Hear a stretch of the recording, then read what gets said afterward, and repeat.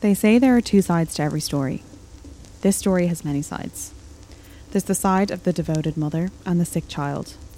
The side of the young girl manipulated by an online predator. The side of a child who plotted the killing of her mother. Which of these is the truth? Let's find out. This is the story of Gypsy Rose Blanchard.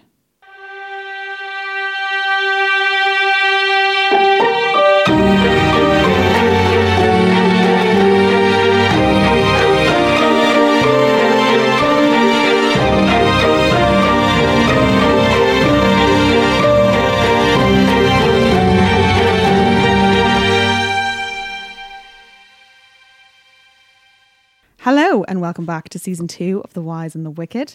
My name is KJ. I have started this podcast as a means to educate myself and whoever is listening to me about different types of people and their impact on society. We look at all things crime, history, the problematic ones and the problem solvers. This season we are covering female killers, and each episode we are taking a deep dive into a different case. This week we have a very special guest. We are introducing Shu. Woo! Hello, everyone. I am Shu. I am The Wise and the Wicked's #1 fan. I am such a fangirl. So as well as obviously being KJ's biggest fan, we've also been friends since we were 7 years old. So we've had 20 plus years of wise, dark and wicked conversations from all things true crime, history and some pop culture moments.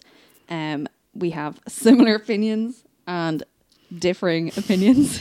With the introduction of Shu, I have an announcement. We are starting a Patreon. Yes. So The Wise and the Wicked, let's discuss. So each episode will take a deep dive further into the problematic and the problem solvers within our society. Here we'll discuss our thoughts and our opinions on each individual we cover. So today we are going to be covering in depth the case of Gypsy Rose Blanchard. This is a huge, huge case, and if you don't know about it, you're living under a rock. So this is an absolute doozy, and it raises some very interesting questions and kind of sparks a little bit of debate. So this is why I thought it would be a good opportunity for Shu to come on today and help us sieve through some of these. Yeah, so I'm really excited to learn more about this case. This case had the internet in a chokehold for the last 8 years. There's been so many documentaries, TV shows and podcasts. And as a pop culture guru that I am, and I claim to be, more so than KJ. Not hard. All I know about this really is the fact that she has 8 million followers on Instagram. Okay, so this story has many sides. First, we are going to look into the initial public perception of this case, and then we will take a look at Dee Dee, Gypsy's mother, in more detail. After that, we're going to sieve through what is going on behind closed doors in the years leading up to the crime, and we will have a look at Gypsy herself and where she is today. And last but certainly not least, we are going to be looking into Nicholas Godejohn, who was Gypsy's then boyfriend and the perpetrator of the crime. So as usual, just a couple of disclaimers and trigger warnings before we jump in. There will be some strong language, a lot of talk around various types of abuse, including child abuse, sexual abuse, violence and neglect. We will be discussing murder, and we'll be looking in depth into various mental illnesses and physical illnesses. As always, listener discretion is advised. Let's get cracking. So, Gypsy Rose Blanchard was born on the 27th of July, 1991 to parents Claudine, more commonly known as Dee Dee, and Rod Blanchard. At the time that they met, the couple was pretty young. Dee Dee was 24 at the time and Rod was 17. Yeah, that is a red flag. When the news came they were expecting a baby, they decided to do, quote, the right thing and get married. A few months just before Gypsy was born and a few months into the marriage, Rod left Dee Dee on his 18th birthday, claiming that they got married for all the wrong reasons. Oh, Rod, you clever, clever boy. Rod really tried to have a relationship with Gypsy throughout her childhood, and their relationship was good when Gypsy was little, but the older she grew, the further they moved away, and it was very difficult for Rod to stay connected to her. At the time of her birth, Gypsy and Dee Dee were living in Golden Meadow, Louisiana. That's such a cute name. I know. Very sweet. So Dee Dee at the time was working as a nurse's aide in the local hospital. So the first sign of illness in Gypsy was when she was teeny tiny. She started to display signs of sleep apnea. Yeah, so what sleep apnea essentially is when you stop breathing for a few minutes at a time in your sleep. Most who suffer with sleep apnea end up with a machine that helps them breathe. As far as I know, it's not particularly life-threatening, but I can imagine when your little baby stops breathing in her sleep, it can be very, very scary. Yeah, so naturally Dee Dee was worried and took her to the local hospital. And at the time, Gypsy was hooked up to machines and tested while she slept. And this would be the beginning of many hospital visits for Gypsy. Later on, a few years later, Gypsy was treated for amblyopia. How can you explain what that is? I can explain, but whether I can say it or not is a different story. But amblyopia is a type of poor vision that usually happens in one eye, and it can be quite serious if it's left untreated. It can be commonly referred to as having a lazy eye, but we're actually not allowed to use that term anymore. Gypsy received corrective surgery for this, and this would be the first of many surgeries, as we said. So by the time she was 8, still teeny weeny, Gypsy was allegedly suffering from a host of illnesses. This included leukemia, muscular dystrophy. She was paralysed from the waist down and needed a wheelchair full time, and she was unable to feed herself, so she actually had a feeding tube along with her sleep apnea machine that she still needed. So there's a lot of illnesses to unpack there, so let's have a look at them in more detail. Yes, so we have leukemia, which is essentially a cancer in your blood that can often be incurable and often life-threatening. The second illness here, KJ, is? Muscular dystrophy. This is a group of diseases that attack the mass in your muscles. So meaning over time that your muscles lose their mass, which essentially means they get weaker, and it leads to you needing a wheelchair. It can also impact your breathing, swallowing, and then cause infections. Yeah, so the paralysis from the waist down was never really explained, but the fact that she did suffer from muscular dystrophy would explain the use of a full-time wheelchair. Yeah. And along with the problems swallowing and the feeding tube. And then some reports also suggested that she had epilepsy, but... Imagine having this when you're only 8 years old. I know. Yeah. In 2005, when Gypsy was 14, Hurricane Katrina hit the state of Louisiana, causing mass devastation and led to many losing their homes and their loved ones. For Dee Dee and Gypsy, their home was completely destroyed. And as a result of losing their home, Habitat for Humanity actually stepped in and built them a home in Springfield, Missouri. And this house was especially built for Gypsy. It had a wheelchair ramp out the front, quite large doors on the inside so she could get around the house easier. It had a special hot tub in the bathroom for her muscles, and the house was a bungalow. And of course, this house was built by Habitat for Humanity, brought about some media attention. Yeah, so this reminds me of the shows that you used to watch when you were sick as a kid. At your grandparents' house Daytime in the middle TV. of the day. So the shows... Judge Judy. Yeah, exactly. And America's Next Top Model. So yeah, the shows that where they glamorise like sick children or adults, and like the town kind of make them famous. It kind of seems like that here, or everybody wants to be seen to be helping rather than actually helping. Yeah, it's a bit of a publicity stunt for some, isn't it? Yeah. But either way, the public completely rallied around the idea of a sick child and a devoted mother. And Outwardly, Dee Dee was completely beloved. She was this generous, affable, really lovable. She had many friends. She was completely devoted her life to caring for her sick child. And Gypsy, of course, was sick, but she outwardly seemed like a very bubbly, happy child.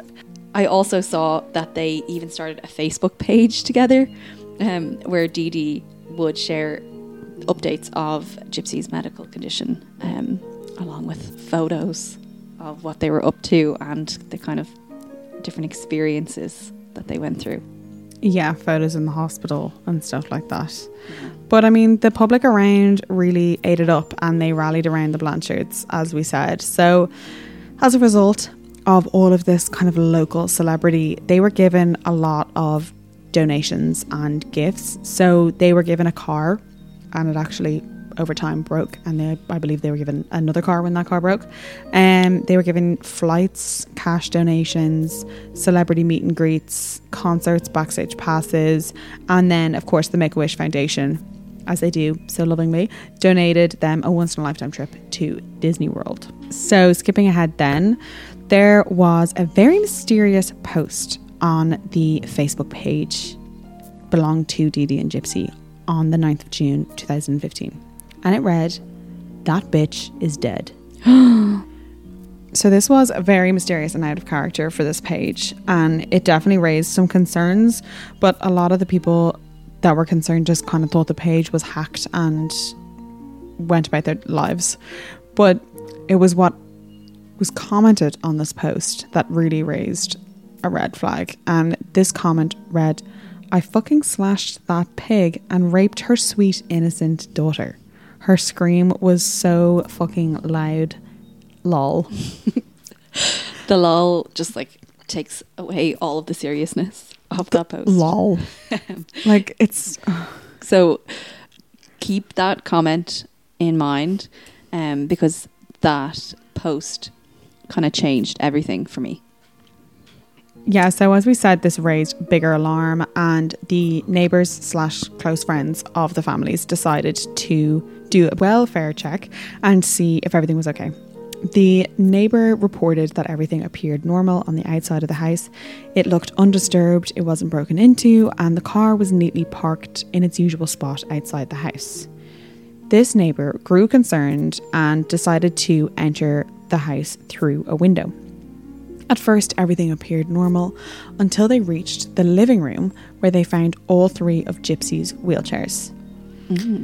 At this stage, the neighbour didn't look any further and immediately called the police instead.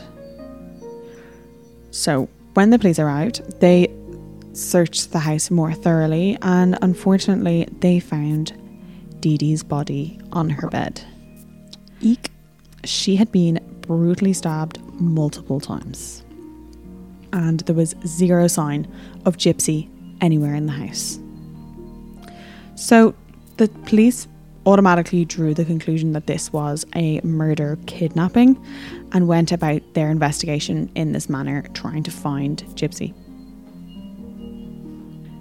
So it was only when they went outside and started chatting to the neighbours that a close friend of Gypsy, Aaliyah, told them that she had recently found out that Gypsy had an online boyfriend, Nicholas Godejohn.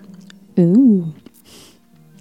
So from Facebook, the beauty of Facebook, they managed to trace him to his account, and they managed to trace the IP address on the post that was made on Dee Dee and Gypsy's Facebook page. And they were the same address. No way. And this address was in a place called Big Bend in Wisconsin, about a 9-hour drive from Springfield, Missouri. And this was the Godejohn house. And at this stage, the Springfield police reached out to the local law enforcement in the area and sent them to the house. There they found both Nicholas and Gypsy alive and well. Well, well, well. So, sorry, just to quickly recap. So the police thought that Gypsy had been kidnapped.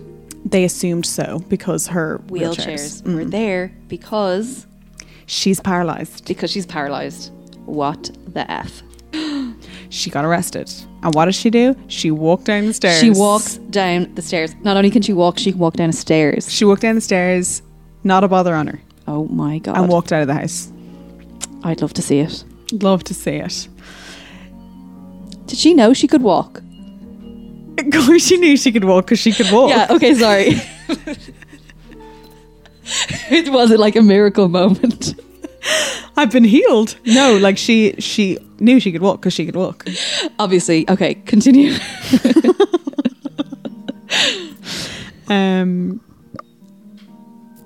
A close friend and neighbour of the Blanchards was shocked at this realisation, as you can only imagine. Same babes. Same babes. Same neighbour. And during an interview later, they were called thinking, if she can walk, she knew she could walk. So how deep did these lies go? Mm-hmm. Now that's a question we are still trying to answer. So we are still trying to ask that neighbour. We do not know. That's a great question. So first thing I want to delve into here is Dee Dee herself. Yeah, I'm actually glad you were saying that, because I was going to ask you, there's not much, like, there's on the internet and let's say the kind of pop culture side of things, there's not much information on Dee Dee. It's all around Gypsy. Well, Dee Dee is a very interesting character. Okay. So outwardly, as we have said, she is the picture perfect doting mother. Yeah, she seems like it. When investigators began to look into her, this complete facade started to just melt away. She went from being this caregiver, doting mother to being a monster. Ooh. So let's unpack. Okay. So Claudine, also known as Dee Dee, was born in 1967, and she was born into a pretty big family. She was the youngest of 6 siblings. When Dee Dee was born, her mother stated that she came with illnesses, which is the most talked about of these is that she had a heart murmur. So while Dee Dee's siblings would play outside, she had to play inside because of her heart murmur. And in the eyes of her mother, she was always ill. Where have we heard that one before? Mm-hmm. There was an excuse for everything. The siblings report that their mother completely smothered her. They believe that their mother wanted to keep her youngest baby a baby forever. Aww. And Dee Dee was treated totally differently to the other children. While they all slept together in one big room, Dee Dee slept with the mother. While they all didn't go to college, Dee Dee did. They didn't get a car, Dee Dee did. Whatever Dee Dee wanted, she got. And whatever the siblings wanted, they had to go out and work for it. Dee Dee sounds like a SWAT. The siblings basically claimed that all Dee Dee ever wanted was attention. And she would do anything she could for it. She would lie at any chance she got. She'd lie about what she had for dinner. She would often steal. And not that she needed to steal. She would just steal to evoke revenge for not getting her own way. So she would steal from the local shop, from her mother, from her sister, from her brother, anyone. So she was stealing for attention. And to be manipulative. Oh. Yeah. Because she didn't get her own way. So she was getting revenge on all of her siblings and her mum. For like what? Not getting the remote? Yeah, for getting a different car that she wanted. Yeah, like you didn't get a car and I only got a red car. Yeah. I only got one. Yeah. So when the mother passed away, Dee Dee took it harder than the rest of the siblings. I can imagine. Absolutely, her best friend. Mm. And without her mother's attention, she had a bit of a gap in her life. So the siblings believed that when Gypsy was born, this could be a way for Dee Dee to get the attention. But this attention seeking quickly turned into abuse. Mm. So when the investigation into her murder went underway, it became clear that there was nothing wrong with Gypsy. She could walk without her wheelchair, she could eat without her feeding tube, and as far as any diagnosis of all of these illnesses go, Dee Dee had no proof of any of them. There was no paper trail at all. So you're saying there was nothing physically wrong with Gypsy? No. So when she was arrested, she was given tests to see, they realised that she could walk, so they had to do all the other tests to make sure. And the only thing that was wrong with her was her eyesight. Like us all, Gypsy Hun. Absolutely.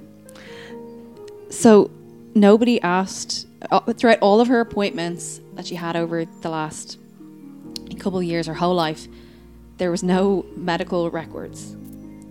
No, so apparently when asked for the backup for all of these illnesses, Dee Dee would just simply say that all of Gypsy's medical records were destroyed along with their house during Katrina when they lost everything. So it was now abundantly clear that Dee Dee had been making the entire thing up.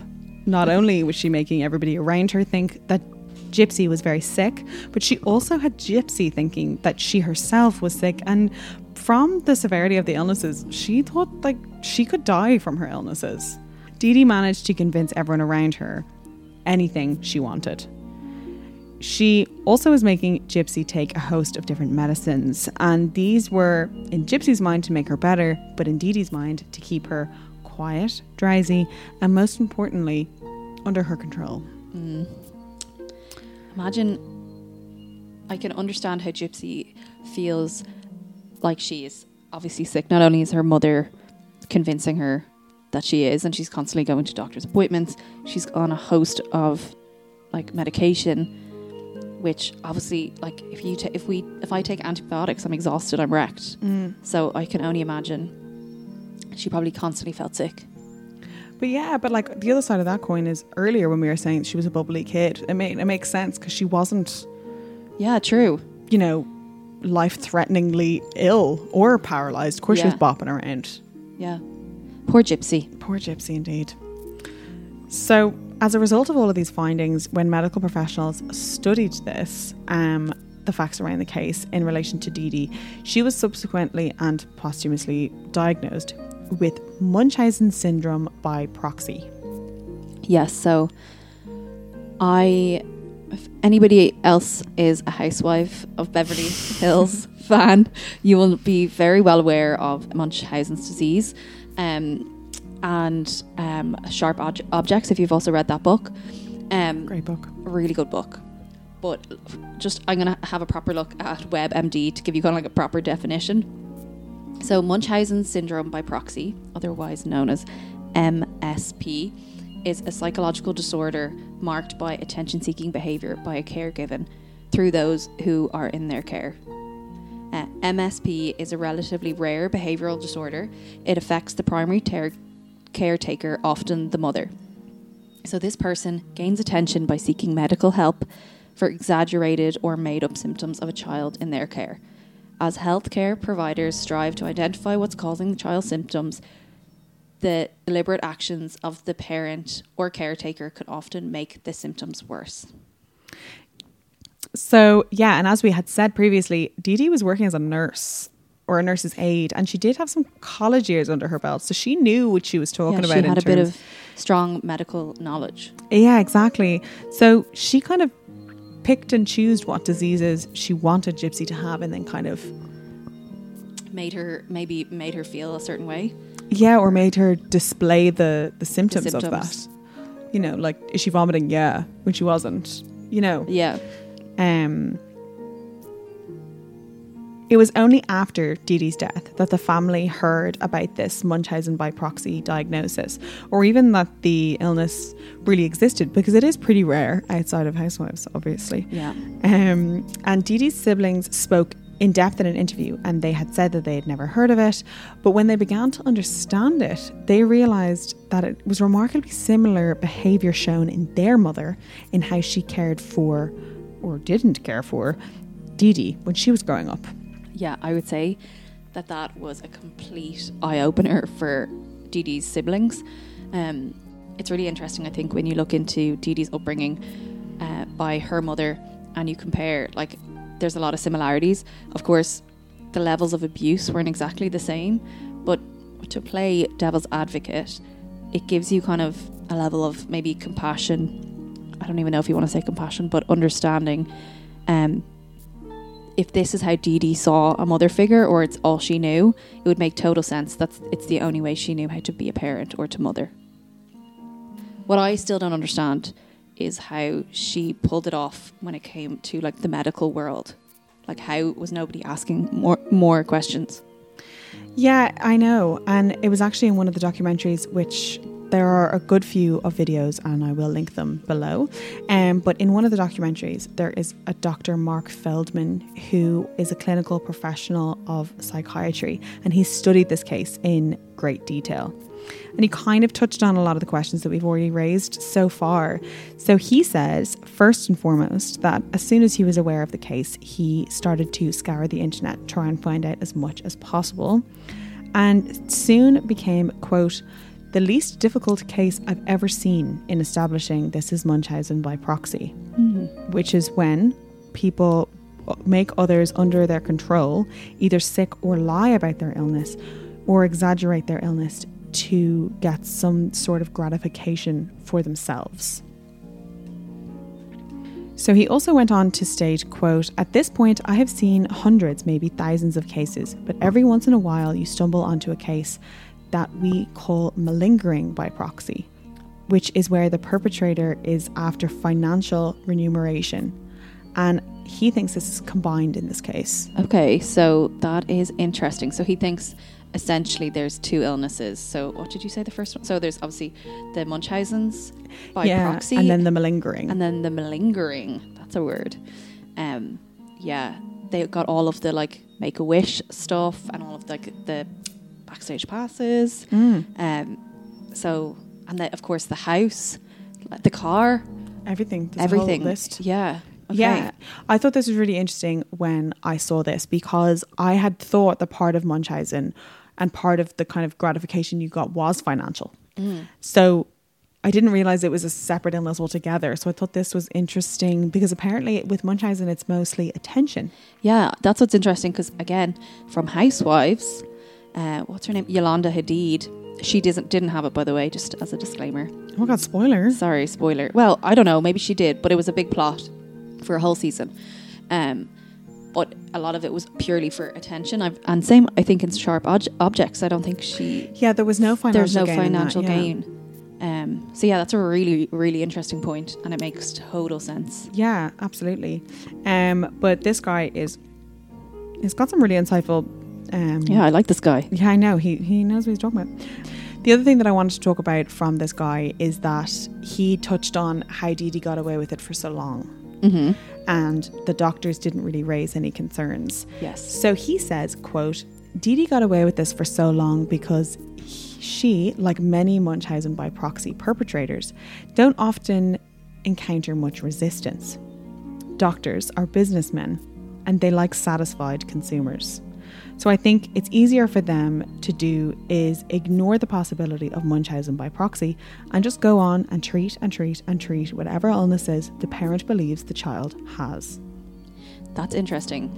Now, I don't know how fully accurate this is, but I remember listening to a couple of like other true crime podcasts, and one that sticks out is Dr. Death. And from that podcast anyway, they were saying that your medical history often doesn't travel from state to state, because I think in the US there's obviously different laws, different governments and different policies per state. Well, in Dr. Death's case, he committed a crime, but he got fired in one hospital, but he could move to another hospital in another state, because it's like they're completely separate entities. That's so scary, because like theoretically then you could just move your child around, which is already traumatic enough. Yeah. But what really freaked me out was that quote was that doctors are businessmen. Like, I knew that on some level, but to put it so bluntly is so bleak or something. Yeah, no, that's definitely true. When we look at the actual interactions with the doctors individually as well, Gypsy goes into depth in explaining how her mother is very persuasive. Now, we could have all gathered that thus far anyway, but I can imagine just how persuasive Dee Blanchard was. I can imagine so, especially considering she seemed so sweet and loving of her daughter. They were best friends. Her daughter trusted her so much.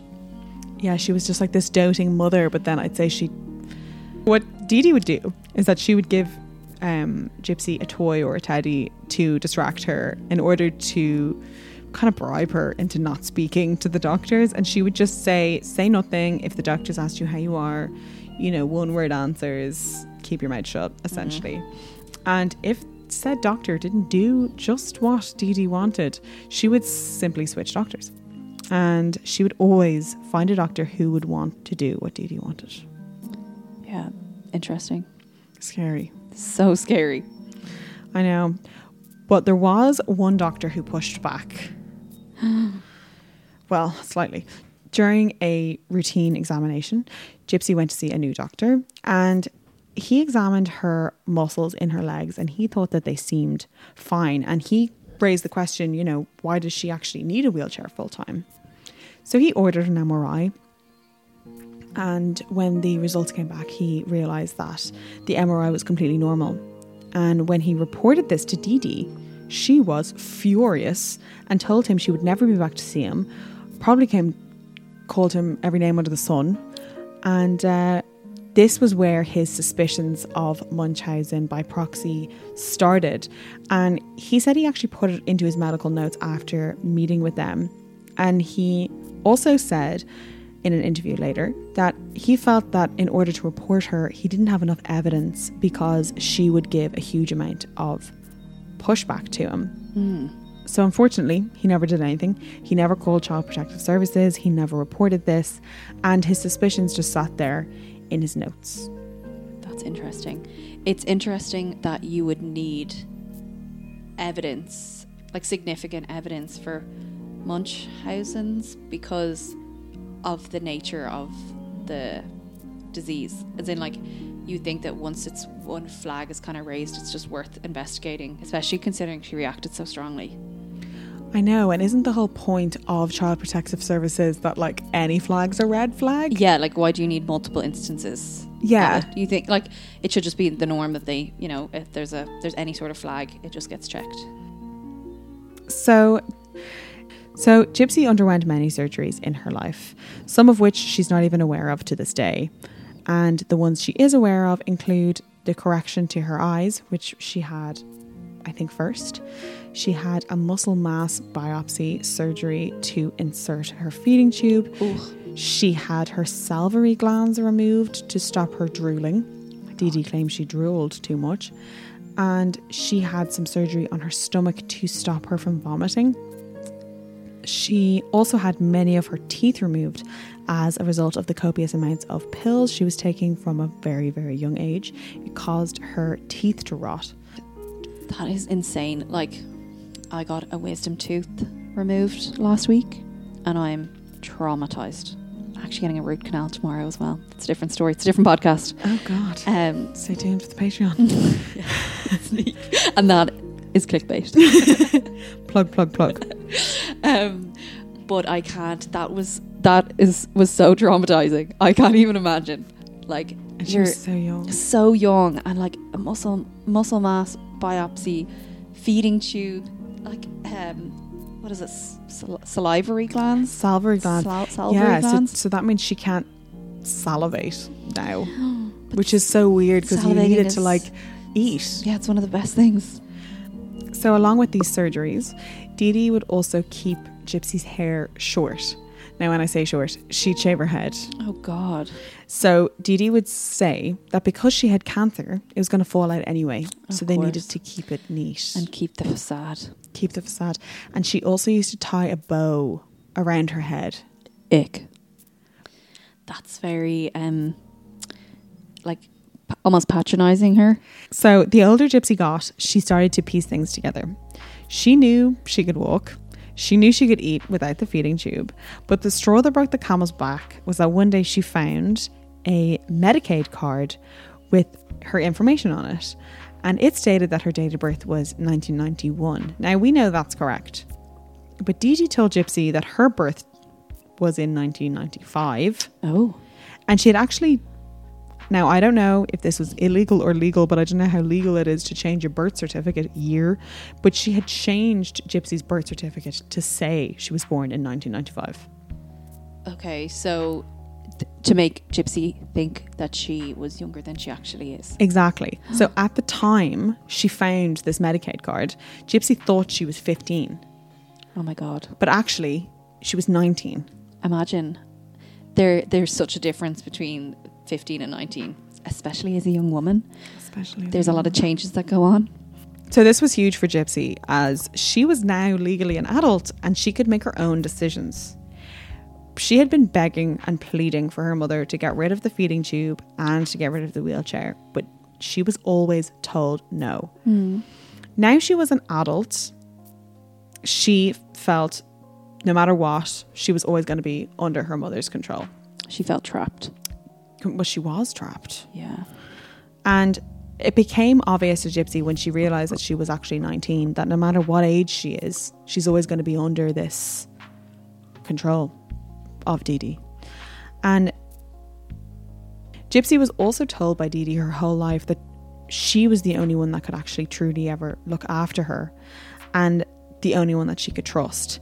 Every time Gypsy would make a close friend, like one of the neighbours that we had discussed earlier, Dee Dee would poke holes in the relationship and say she was a bad influence and all the rest of it. So she really wanted to keep Gypsy to herself. What is that called? Coercive control? Yeah, coercive control. So, and she also did it with her dad. Oh, yes. This is why Gypsy led to the conclusion that she couldn't get out of this situation. Because firstly, she knew that everybody thought that she was younger. And she knew that everybody thought that she was ill. So she didn't think that anybody would believe her. Yeah. When she... Now, obviously, with the beauty of hindsight, we can be like, why didn't you just stand up and walk across the room? Or why didn't you tell anyone? Exactly. Yeah. But at the time, when you're under this amount of abuse... And it's all you know for your whole life. Yeah. It's just you and this other person your whole life. And everything you know is because she told you. Mm-hmm. So Gypsy really, really believed that she had absolutely nowhere else to go. And if she reported it, nobody would believe her. So there was no point. Yeah. So Gypsy felt she had no choice but to run away. And at this point in her life, she had made the first attempt. So this was around 2011. She had met a man at a sci-fi convention. Now, a 36-year-old man. I'm scared. Yeah, this is scary. Because Gypsy thought she was 15. So everybody thought Gypsy was 15 and this man was 36. No, that is not allowed. It's not allowed. It's actually disgusting. And it's just so brushed over. I mean, there's so many disgusting things in this story, but this section is like, oh yeah, she made a friend and she ran away with him. Like, she thought she was 15 and she's telling this man that she's 15 and he's 36. 36. No, that is not allowed. So anyway, Gypsy told this man that she wanted to run away with him. And he was, as we know, creepy and of course willing. Creepy is not even a good enough word. It's an insult to creepy, that is. Yeah. Anyway, creeping and willing as he was, he didn't have a fixed residence at the time. Shocking. Which is later I realised is because he was actually on parole. I don't know what he was on parole for. Oh, you're joking. He was staying with friends.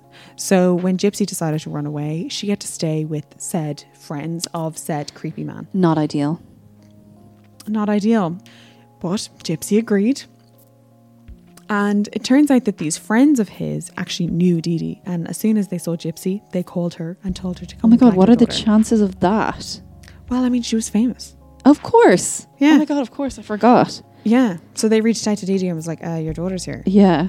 And now, if you were Dee Dee, you'd be like, okay, I'll be there in 40 seconds. Yeah. Because like, obviously he's a criminal. Yeah. And like, obviously, he's a criminal and he's 36 and your daughters think she's 15. And everyone thinks she's 15. Well, she knew she was older, but I don't think Dee Dee knew she knew that. Oh. But I don't know, actually. Oh, yeah. Like, she must have known because they probably argued about it because they argued loads. Dee Dee and Gypsy. Yeah, because Gypsy was like, let me live my life. And Dee Dee was like, absolutely fucking not. She's like, I'm 50 or I'm 19. I'm a grown up and you're trying to make me. And she's like, no, look at your birth cert. It says 1995. Oh my God, the gaslighting. I know, it's insane. It's insane. God. So what was Gypsy's to do? You know, it's absolutely horrendous. Yeah. But anyway, this attempt of escape made life a lot worse for Gypsy. And the abuse actually just got worse. So at this point, Dee Dee had smashed Gypsy's computer, which was her only link to the outside world. She wasn't allowed to have a phone. Smashing the computer is so dramatic. Like, just remove it. Yeah, like she didn't even confiscate it or like she just smashed it, like smashed it up. The cycle of abuse got worse and worse. Dee Dee smashed Gypsy's computer, which was her only link to the outside world. which must have been so lonely and horrible for her. But that actually wasn't the worst of it. This started a new wave of abuse where Dee Dee started to starve Gypsy. What? She would hit her, chain her up. Gypsy stated she put bells on the doors so she would know if Gypsy tried to leave. After this, Gypsy would sneak into Dee Dee's room after she was asleep, and she would steal her computer, and she would find her way back to the World Wide Web, which was her escape. Yeah. You know, she needed something. Especially as a teenager, like. And she decided to sign up to a Christian dating website. That's where all good love stories start. Exactly. It's 2012 on a Christian dating website. She met Nicholas Godejean. So the pair hit it off, and within a week of speaking to each other, they became officially boyfriend and girlfriend. Oh, wow, that is fast. Yeah. But this online relationship went on for years. So after the first year, she was comfortable enough to tell Nicholas that she could walk. And Gypsy stated in a later interview that when she told Nicholas this, he wasn't surprised because he said he was psychic. Oh, of course. So we already knew. Oh, of course. Obviously. Yeah, it's a good story. Cool, Nick. Nicholas claimed he had multiple personalities. And the most common of these that he spoke about was Victor, who he claimed was a 500-year-old vampire. And he was very violent. Again, that is a walking red flag. Yeah, so this was like his dark side, you know? And Gypsy also made some personalities to go along with his, and these they had different names, and they also had different wigs. Oh, yeah, nice. She loved a wig, which I'm kind of like fair play, like that's fun. I'm like, go girl. You go girl. So she had Kitty, Ruby, Chloe, and she had a bunch of other ones, and she said that she only adapted these personalities because that's what Nick wanted, and she really wanted Nick to like her as much as she liked him. Now I can understand that in like a young relationship, I get Definitely. that, but I also, just judging on a lot of the things that I read, I don't think that that's accurate, dare I say, because she wanted escape. She was always going to sci-fi conventions, she was dressing up, she was, you know, she loved a wig. Yeah, I read an article, aka watched a TikTok, and it was saying it was about her voice. So Gypsy has quite a high pitched voice, kind of sounds a little bit like Minnie Mouse, I would say. That's the nearest comparison, I would say. Would you not? Would you agree? Especially around this time. Yeah, like when you kind of interviews or any videos you've seen in the past, I've seen in the past, but she like loved to dress up as like a Disney princess and like wear wigs and kind of, I guess, play a different role. Play a role, yeah. Yeah, which I get. It's probably a form of escapism. Like, absolutely. I mean, we all have an element of that when we were kids as well. Yeah. But like, especially for her, for being sick and being like quite like she was at home a lot and stuff like that. Yeah, at home a lot and constantly in and out of appointments. Like she could probably be someone else. And also like even like looking a certain way and feeling good about herself. Like her mum shaved her head constantly and put bows on her head when she was like a little bit older. So like, you know, dressing up as a princess might make her feel a little bit more normal, or a little bit kind of like she could be someone else. Yeah, just kind of play a role and have a bit of escape. But you could also see, like, when you go through pictures of her, like she'd go to the cinema and she'd dress up like a character in the movie that she's going to see. Like she really went for it, which is like she was into it. The sci-fi conventions, exactly, and things like that. Yeah, and like essentially, I don't agree with her putting that all onto Nicholas. I don't think that that's accurate. Yeah, she kind of played roles and characters and dressed up pre-Nick. It was a pre-Nick thing. Yeah. Maybe not like the dark side. Yeah. You know, maybe that was kind of played up a little bit, but like they decided that they really wanted to meet in person. But Gypsy knew that Dee Dee would never approve of how they met or how long ago they met, because she had no idea. And she never wanted Gypsy dating anybody in the first place ever. So Gypsy had to decipher a pretty specific plan to gently introduce Nicholas to Dee Dee. She has to. Yeah, she has no choice. Because otherwise she won't ever, because she's with her mum 24/7. Yeah, there's no way that she can live a life with Nick and Dee Dee without having... Yeah, like, I mean, she was incredibly controlling. Like, there was no way that Gypsy could just, like, nip to the shop. You know, she was never alone. That's so true. You know, so in order for Dee Dee to let somebody else into Gypsy's life, she'd have to know them and trust them. Yeah. And Gypsy knew this. So that's why they kind of had to think up something very... Hatch a plan. But also it had to be, like, delicate enough, but also, like, he's important. Yeah. So it was tricky thing to do. So the plan was that Gypsy would send him cash in the post. Okay. And he would be able to get a bus ticket from Big Bend to Springfield. And as we said, that is a 9-hour drive. Yeah. So that's pretty far.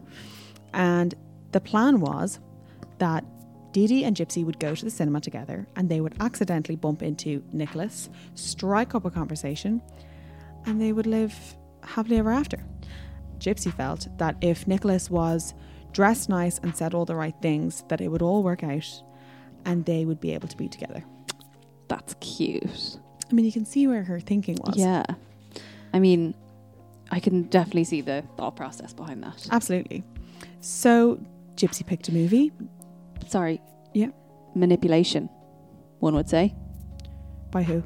By Gypsy to your mum. Well, she didn't lick it off a stone. I know, that's what I was going to say. Interesting.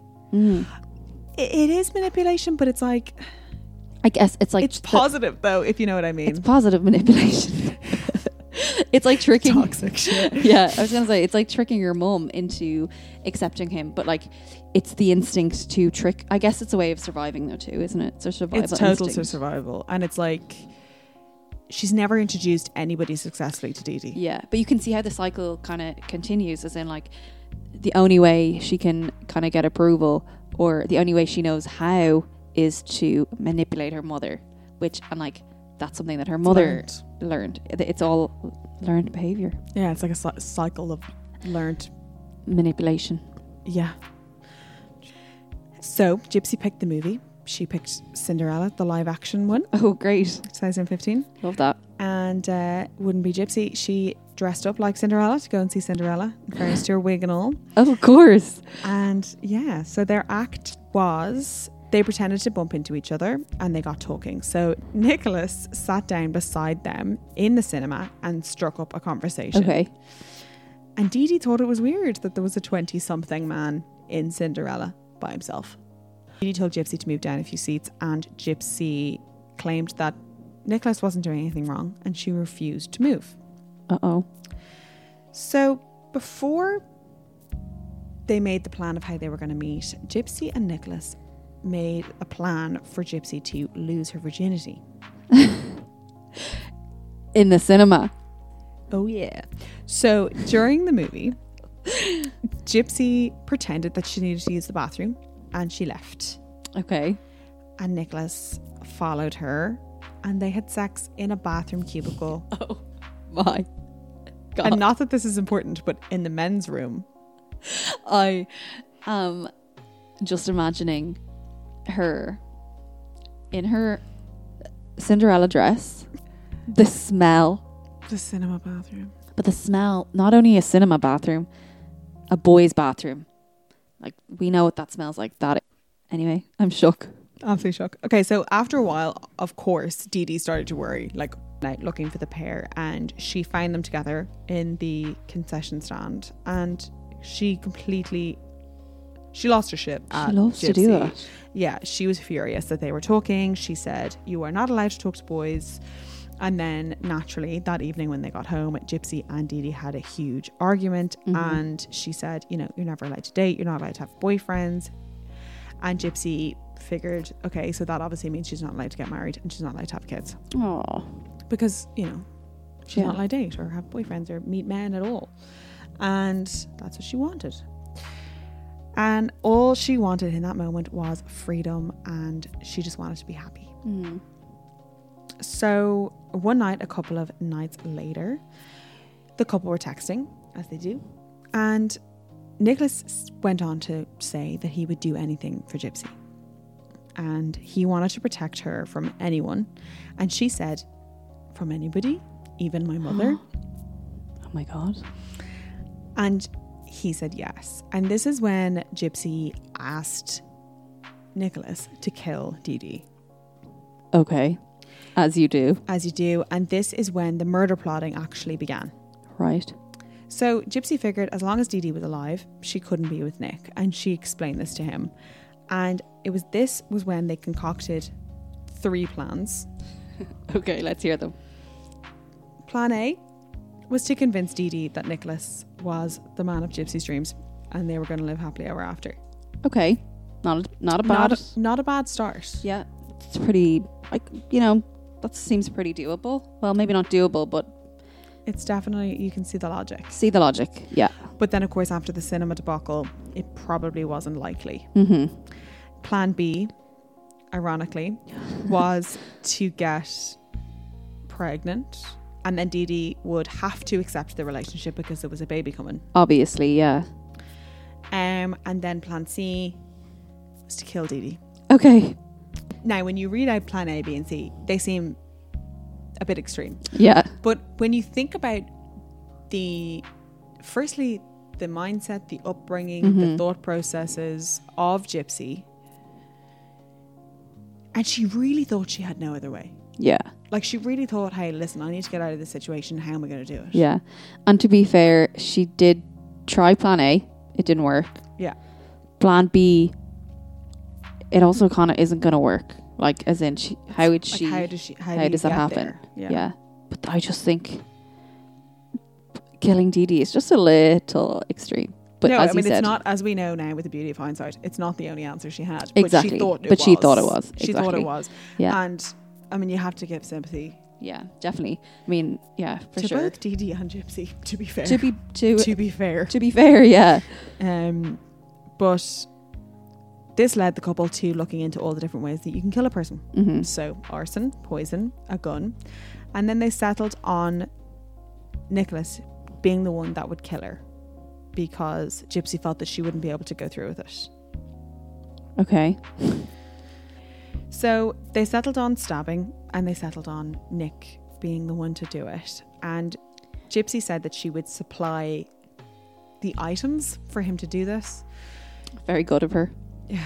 So she took herself to Walmart. Well, she didn't take herself to Walmart. When she was in Walmart, she stole a knife, which ended up being the murder weapon. She managed to get some duct tape from the house and she put together a package for Nicholas. Lovely. Very romantic. Yeah. So then she sent him enough money in the post again. She sent him some cash and this was enough money for him to get the bus back up to Springfield from Wisconsin. All expenses paid trip. And yeah, to stay in a nearby hotel for a few nights. So complete with this, Gypsy made Nick a video. And it was basically an instruction video of how to get through the house. Because, of course, he's never been there before. Yeah. So she sent all this. And the end of the video was so disturbing, was Gypsy leaning over Dee Dee's bed and doing a stabbing motion. Like, oh, God. Like a demonstration. Jesus. That's dark. So anyway, the night of, which was June 2015, Nick appeared at the house. He did, as the video said, walked through the house, and all the while Gypsy was hiding in the bathroom, and she covered her ears with her hands while Nick carried out the crime. Ugh. After the crime, the pair had constructed a secret knock for him to knock on the door to say, it's done. It's done, yeah. Ugh. And once he did that, the two had sex on Gypsy's bed, and then they went back to the motel. That is gross. Yeah. The pair, apparently they constructed a plan of what they'd say to the police. Okay. If and when they got arrested. And they also planned to go back to essentially live with Nick's family in Wisconsin. And they also needed to construct a story to tell them. Oh, yeah. Okay. So they Well, to make the whole story make sense, I suppose. Well, yeah, they needed to just tell Nick's parents why she was there. Yeah, where she came out of nowhere. Literally, like, who is this girl? Yeah. So they decided to tell Nick's parents that Dee Dee found out about the relationship. Yeah. She was furious and kicked Gypsy out of the house and said, I don't want to see you anymore. Yeah. So that's what they had said to Nick's family. Yeah. And then And Nick was rescuing her. And Nick was rescuing her, of Yeah. course. And the story that they were going to tell the police was the same thing. Okay. And that anything that happened to Dee Dee after they left, they have no idea what, because they were in Wisconsin. So they had no clue. No clue. And they were just living their dreams. They went off on their romantic trip. Off on their, like, yeah. So Dee Dee had been like, I don't want to know either of you anymore. Yeah, and you're they on, left. you're gone. Yeah.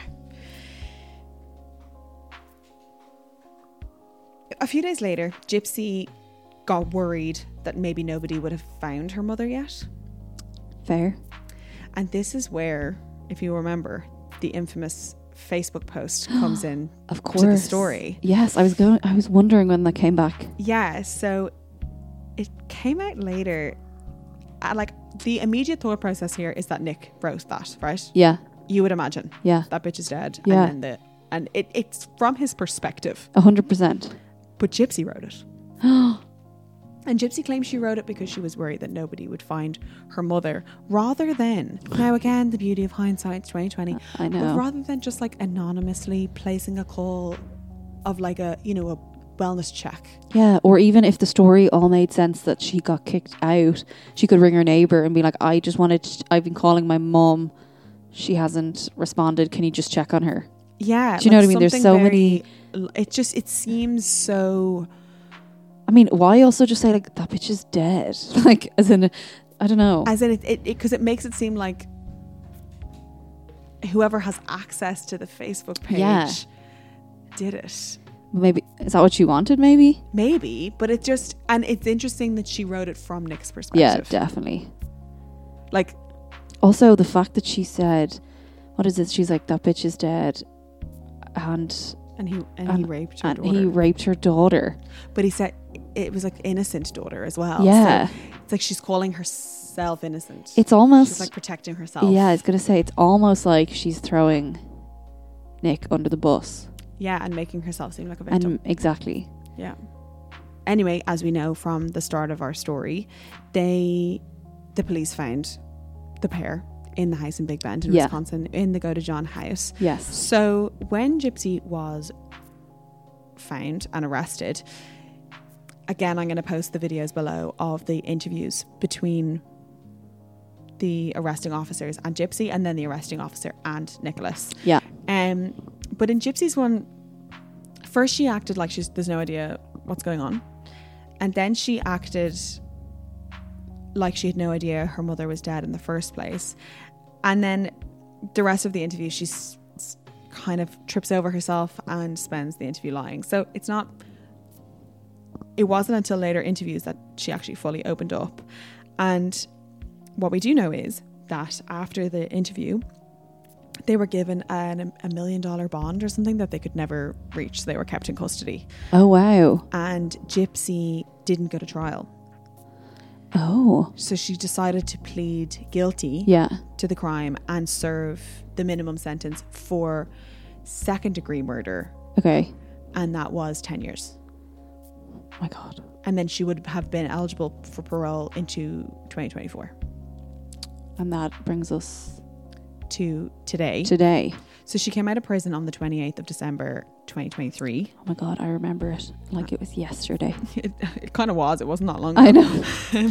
And since then, she has been on a press tour. Oh, the most press tour I know. I have ever seen. And that is how I know about her. Yeah, she's back. She's back. And she is doing some very controversial interviews, and of course she's had like media training and all the rest of it, but she's very much placing all of the blame onto Nicholas now. Yeah.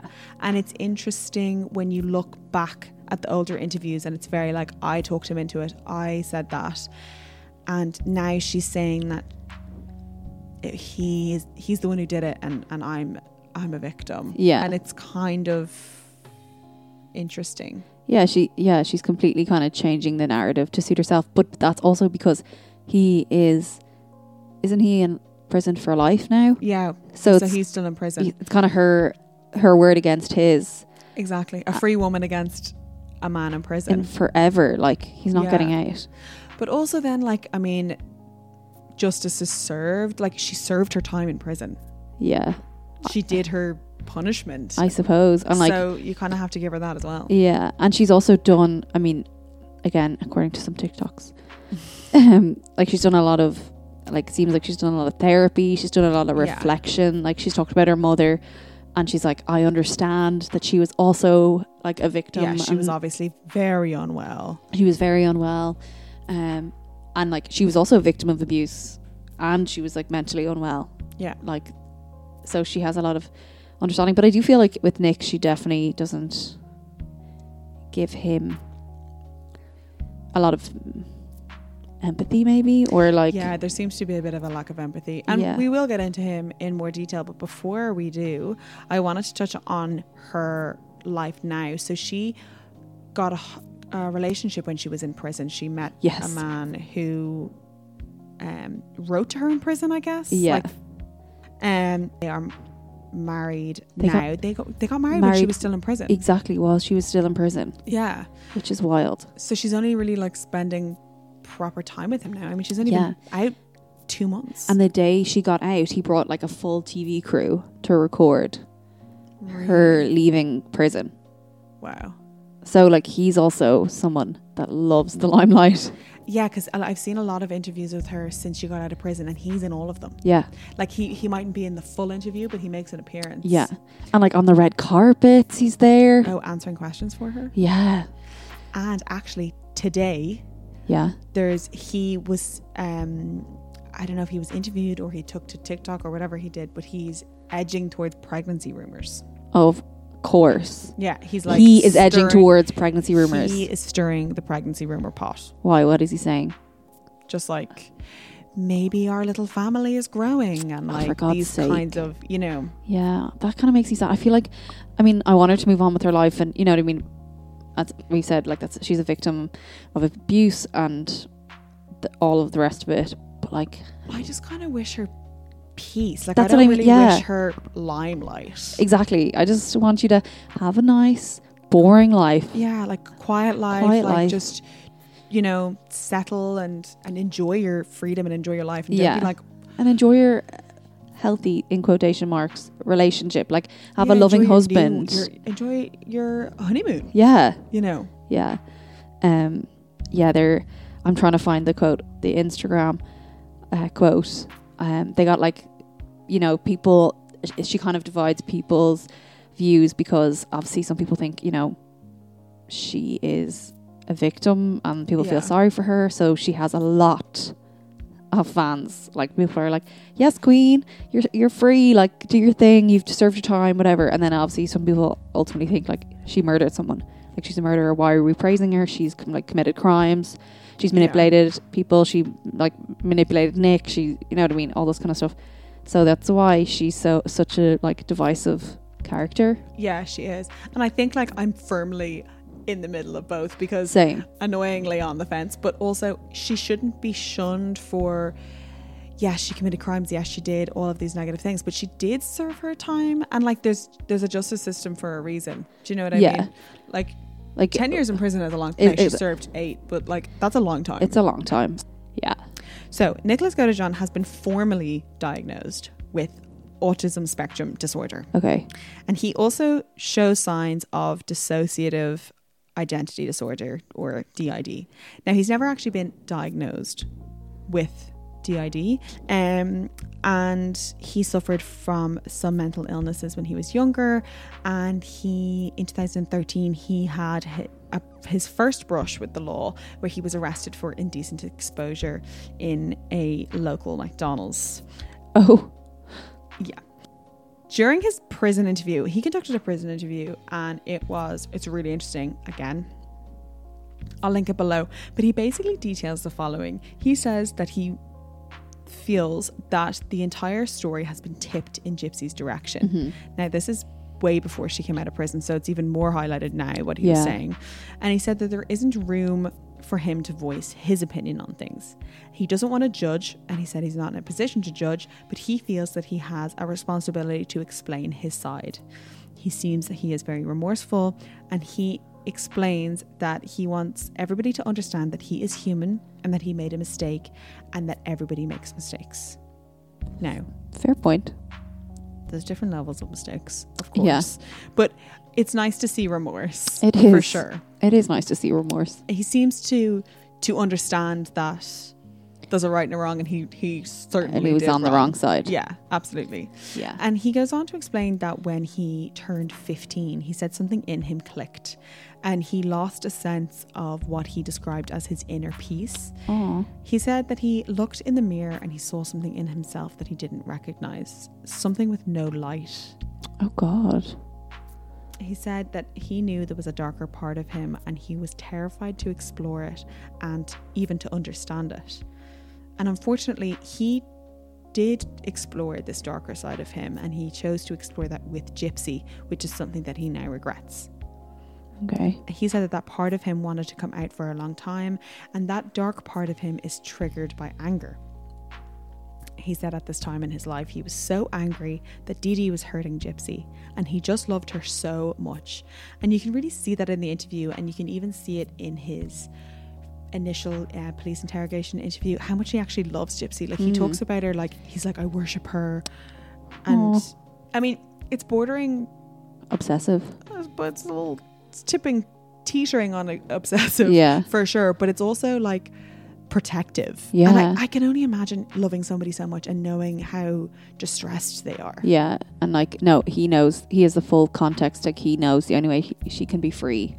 Well, exactly. Or does he? As in, like, technically he should, like, we can excuse Gypsy because she obviously has been part of the cycle of abuse. She's been abused over, whereas like potentially, you know, maybe I know he loves her so much, but it's kind of where he has to be like, maybe we don't kill her. I mean, absolutely. Like, he certainly did the wrong thing, like 1000%. But it's just you can also see he thought, and he believed her when he said that there was nothing else that she could do, or there was no other way for her to be free. Like, he is very honest in his police interview, and he very much is like, yeah, no, I killed her, but I mean, I had to. There was no other way. There was no other way. And it's like, that's just the facts, and that is the end of it. And it's kind of, it's really sad, and it's so upsetting that he thoroughly believed that. Yeah, he really believed it. There's such a sadness to him, and it's really, I know, I was gonna say, I mean, maybe it's one of my toxic traits, but I really feel for this man. I know, I do as well. And like, now, don't get me wrong, he did a very, very bad thing. He did such a bad thing. He took a life. It is absolutely inexcusable, and he definitely deserves to be somewhere. Yeah, 100%. He deserves to be somewhere, but incarcerated in some way. Yeah, but is it life in prison? Without the chance of parole. Without the chance of parole? I'm not sure. But he goes on to state that he had an angel and a devil talking to him. And he said they spoke and they left the decisions up to me. He said the angel said, take her and run.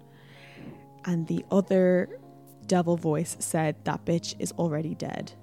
And he said the darn devil, he had to listen to that one. The darn devil. The darn devil. And he said it inflamed, interesting choice of words. He said it inflamed emotional rage in him. It was just interesting. It was like, I wonder. It's a very good description. It's a very good description, and you can kind of almost understand how heated literally the whole thing was. Like, it's a really good description, isn't? I kind of totally get what he means. Like, it's powerful words. Like, yeah. God, why are we complimenting this man so much? You know, he's perceived as someone that's like a bit stupid, where actually he just like sounds like he's kind of self-aware and like has a complicated relationship with himself and his own emotions and how he handles them. I think we may be giving him too much credit, but I know. I also think that he is kind of the forgotten piece of the puzzle. And not only is he looked at as somebody with a low IQ and somebody with, and I also think that I'm not necessarily sure that his mental illnesses or, you know, the fact that he has been diagnosed with autism spectrum disorder, I don't know if that's relevant in any way. Like, I don't know enough about it, so I don't think that's relevant, and I don't even know if his IQ is relevant. All I know is what I can see in him when he's speaking. But he's also painted as a master manipulator. That's and off, like, again, the kind of story that you hear, like I did previously, is like, like what happened to Gypsy, how Gypsy was a victim and that kind of thing. But actually, like, obviously not learning about her mother, but also Nick. I didn't know anything about this. Like, isn't it is a good bit of like understanding of like, there's 3 sides to every story. There's literally 3 sides to this story. Yeah. Like, he is seen, even when, like, say we just touched on it, when Gypsy's now husband, I believe his name is Ryan. Yeah. When he said, "Oh yeah, no, Gypsy wasn't the master manipulator behind this. He was," and I just think, like, no, he's not. He's not. Sorry, he's not. No. He did a very bad thing. He should have been able to put his hand up in the air and say, "Murder is wrong. I'm not doing that. Yeah. Absolutely no way." But he was not the master. He did not make that video. He did not steal that Yeah. knife. He didn't put the idea out there in the ether in the first place. He just did what he was told. He did what he was told, but you can also see in Gypsy did a trial against him, and she said that she talked him into it. Like, she literally used those words, that she talked him into it. Okay. So it's like, you can't now come out say that he was the master behind everything, when she had to talk him into it in the first place. Yeah, it's so true. I feel like there's 3 sides to the story, but there's also 3 victims in this story, and there's also 3 perpetrators of different crimes in this story. Exactly, it's so true. You're right. They're all victims, they're all perpetrators, and they're all, like, 2 things are true at the same time. Exactly, 3 things are true. 3 things are true. One thing I'm also intrigued to know about is, going forward, her husband. I feel like there's a lot more to him. I know. I feel like that's going to unpack slowly over time. And, like, you know, especially social media and, like, where they end up as a couple, like if she's pregnant and stuff. Like, I mean, look, I hope it is true love, and she finds happiness, and their life is normal as possible. It can be. So when Gypsy is asked about Nick, over time her opinions of him have changed, and she said more recently in an interview that what Nick should have done is immediately raised his hand and gone to the authorities, and he never should have killed Dee Dee, and he never should have entertained the idea of killing Dee Dee. And she goes on to say that he has a dark side and he wanted to do it, and it was a fantasy for him that he wanted to live out. And when asked about him serving his time, she says, "It is what it is." Yeah. In the same interview, she was on a podcast, and she also explains how she doesn't identify as a murderer. Well, he's the one who actually did it. So even though I had a part to play, but he's the one who did it. So therefore, I'm not a murderer. Which, in some respects, yes, is true. But at the same time, if she hadn't asked him to do it, he wouldn't have killed her. He wouldn't have done it. Yeah. And that's not to say maybe he wouldn't have killed somebody else. I mean, we can't ever. That's so say true. That. Yeah. But he wouldn't have killed Dee Dee specifically. And this was not the way his life would have turned out. No. Anyway, another interesting kind of look at the whole thing in terms of Nick is Nick's mother. So she was interviewed after Nick's initial police interrogation. She was interviewed by the same investigator. She was told that Nicholas's mental age would always be around 15, 16 years of age, and that he had an IQ of 82. Okay. Which is pretty low. And she also said he was a basket case when he left the house to go to stay in the motel to see Gypsy. And it's interesting because he was 26 at the time. Yeah. So it just shows you how, like, minded he was. Is that the right word? Yeah. Or his kind of mentality and stuff, like lack of life experience. Yeah, and that he doesn't do well on his own. Yeah. I mean, you'd be terrified if your 15, 16-year-old child got into a taxi, but you wouldn't necessarily, not your 26-year-old. No. So it shows the mothering of him. Do you know what I mean? Yeah. Of how, like, Nick's mother stated that she had never seen any violence from her son, and she believed that it was Gypsy that, quote, got into his head. And what was interesting about this interview was that this was just after Nick's arrest, so after his interrogation, and the officer who interviewed Nick spoke at length, and she stated how he showed signs of remorse, but he ultimately just wanted to see Gypsy free and wanted to do all he could to set her free. God. And he really explained how what he was doing was he thought it was best, and he was just doing it for Gypsy. And ultimately Nick's mother stated that she really thought that Nick was actually safer where he was, i.e. in custody, rather than out in the real world with Gypsy in his head. Oh my God, what a chilling statement. I know, it speaks wonders, especially because Yeah. it's like, you wouldn't want your child there, but you can see her thinking. Yeah. So Gypsy confessed and said she, quote, talked him into it. So it's safe to say she manipulated Nick into committing this crime. But was her manipulation intentional? See, yeah, that's where the question is, because that's why I was saying there's so many examples of how she's manipulated people, like Gypsy and Dee Dee. So, like, that she might not even know. Exactly. Like, it's just who she is based on the way she believes people behave. Yeah, like, it's just the way she acts. Like, that's learned behavior that we've just learned. I think proves that you can be both a master manipulator and a victim. Like, I wouldn't say she's an innocent victim, but she's a victim nonetheless. Absolutely. I also think her mum, Dee Dee, is also a victim. Yeah. But also a master manipulator. So to finish off, I'm just going to end with a quote from Dr. Fieldman, who we have spoken about a lot, because I love that guy. We love that guy. He's got some very interesting things to say. He does. So he is an expert, as we said, on Munchausen syndrome, and he summed up the questions we've asked quite nicely, in my opinion.